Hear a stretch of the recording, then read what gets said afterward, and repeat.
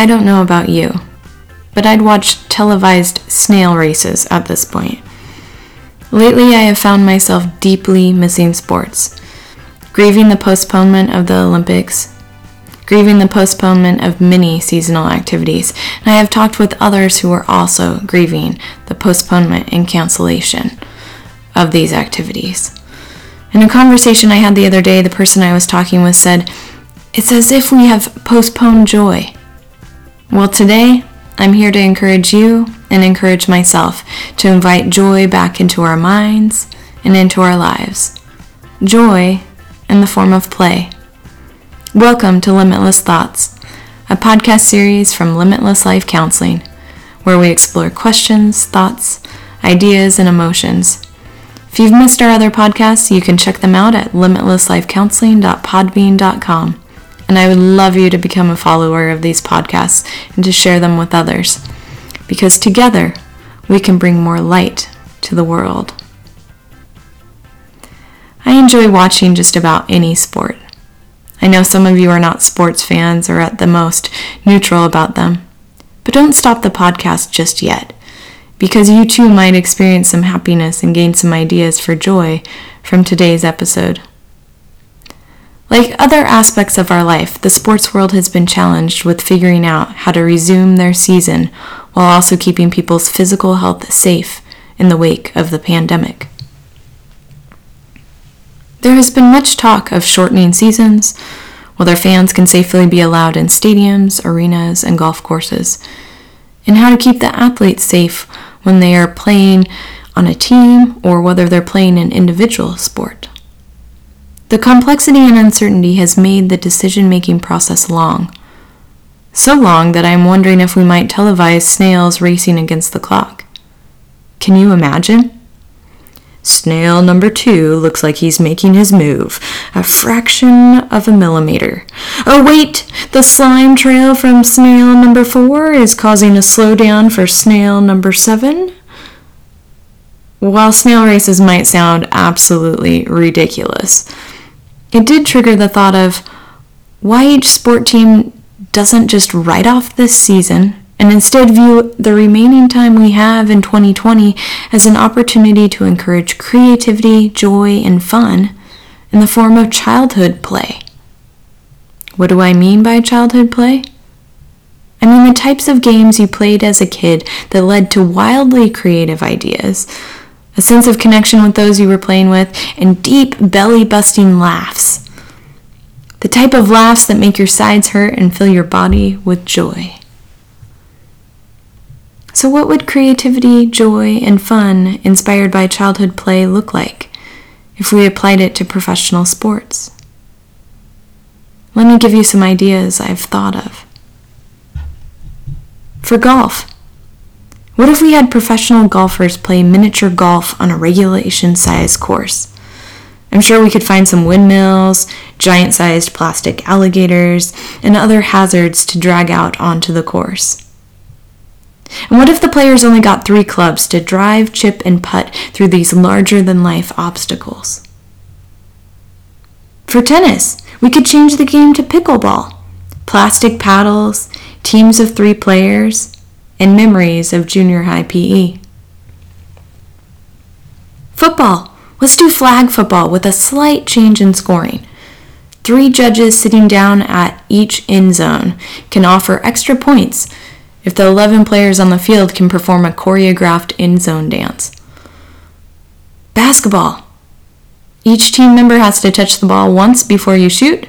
If you foul, you are out for 3 minutes of play and no substitutions for the person who committed the foul. Shot clock at 14 seconds. For baseball, let's bring back sandlot ball. We can drag out some old cars onto the field, a few neighborhood dogs who like to catch and run with the ball, and only 1 ball. And every ball thrown by the pitcher counts so that there are no walks. Hockey. Back to high school PE floor hockey in the gym. No skates, no body contact. Ricocheted pucks off the walls and folded up bleachers count as being in play. What about those lesser watched sports? Like the game of polo. Not water polo, but polo with horses. I bet that famous sports channel might televise it if we used llamas. Your llama spits on another llama? Penalty. And while I'm talking about polo, let's change up water polo to be like horse polo. Players have to stay on a shark or flamingo floaty at all times during play. And since we missed March Madness, let's do a kickball tournament instead. Each college that was scheduled to play in the tournament this year forms a co-ed multi-sport team, which means each team needs an equal representation of men and women, and every sport at their school is represented by the players on the team. If we're going to do kickball at the college level, let's do an ultimate frisbee tournament for our summer Olympians who had to postpone their Olympic participation this year. Each country forms a team, and in the spirit of sportsmanship, countries who have more athletes can volunteer to play for those countries who don't have enough players for a team. Each team has an equal representation of men and women, and every sporting event represented. Let's do a single elimination bracket because there's so many countries. Might be a lot of games to play, but we really do need to have something to go on for several weeks to make up for all the time lost not watching sports this year. Are you laughing yet?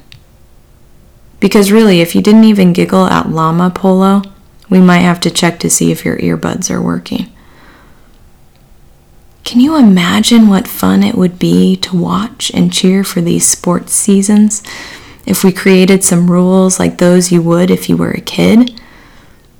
Can you imagine other ways we might change up sports? Or can you think of other sports I haven't even mentioned? I didn't even mention all the sporting events we would have watched in the Summer Olympics. These ideas are like those games you played as a kid.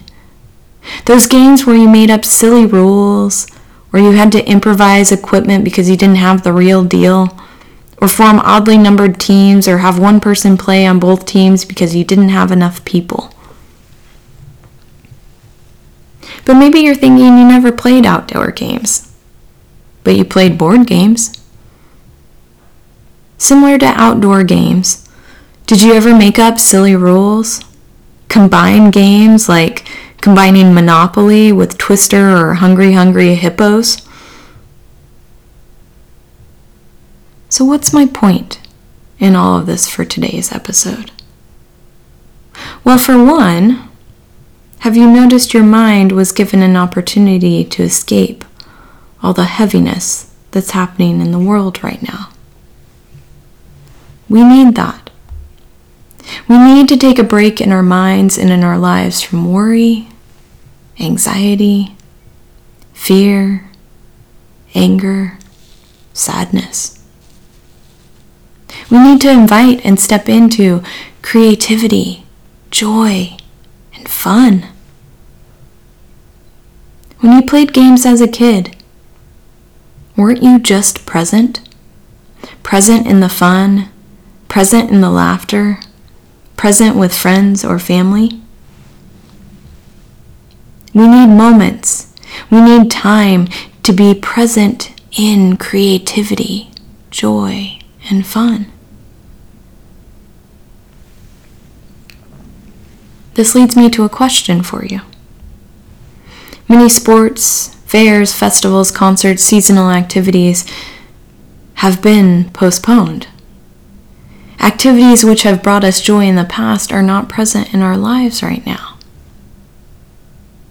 And this is my question. How can you invite joy into your life? Into your family's life, into your neighborhood, into your community? Maybe it's actually going outside and playing some of those childhood games.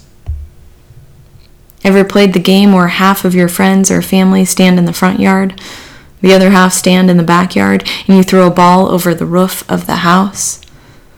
If someone catches the unexpected ball sailing over the roof, the person who threw from the other side is now part of your team, and the goal is to get everyone on your team. FYI, the ideal house is a one-story house, so this might be a great excuse to involve the neighbors if their house is one story and yours is two-story. Or here's another idea.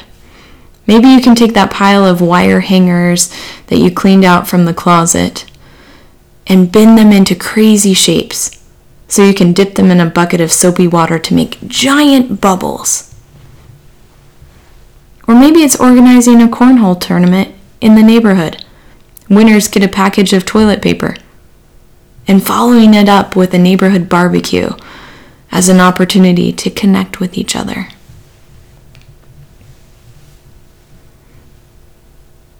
For many of us, the areas in which we live have decreased quarantine protocols, and the weather has begun to turn towards summer. What better opportunity to welcome joy into our lives? If you live in an area which still has tight restrictions, joy is still waiting for you. Maybe it's weekly board game nights. Maybe it's blowing bubbles inside. Joy doesn't have to be postponed even when there are protocols to follow.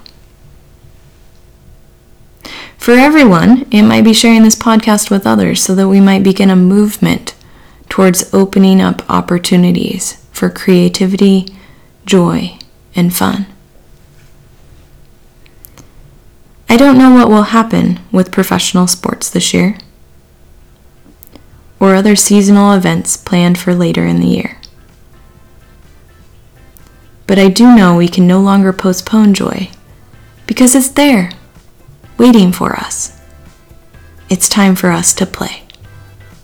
Till next time, thanks for listening.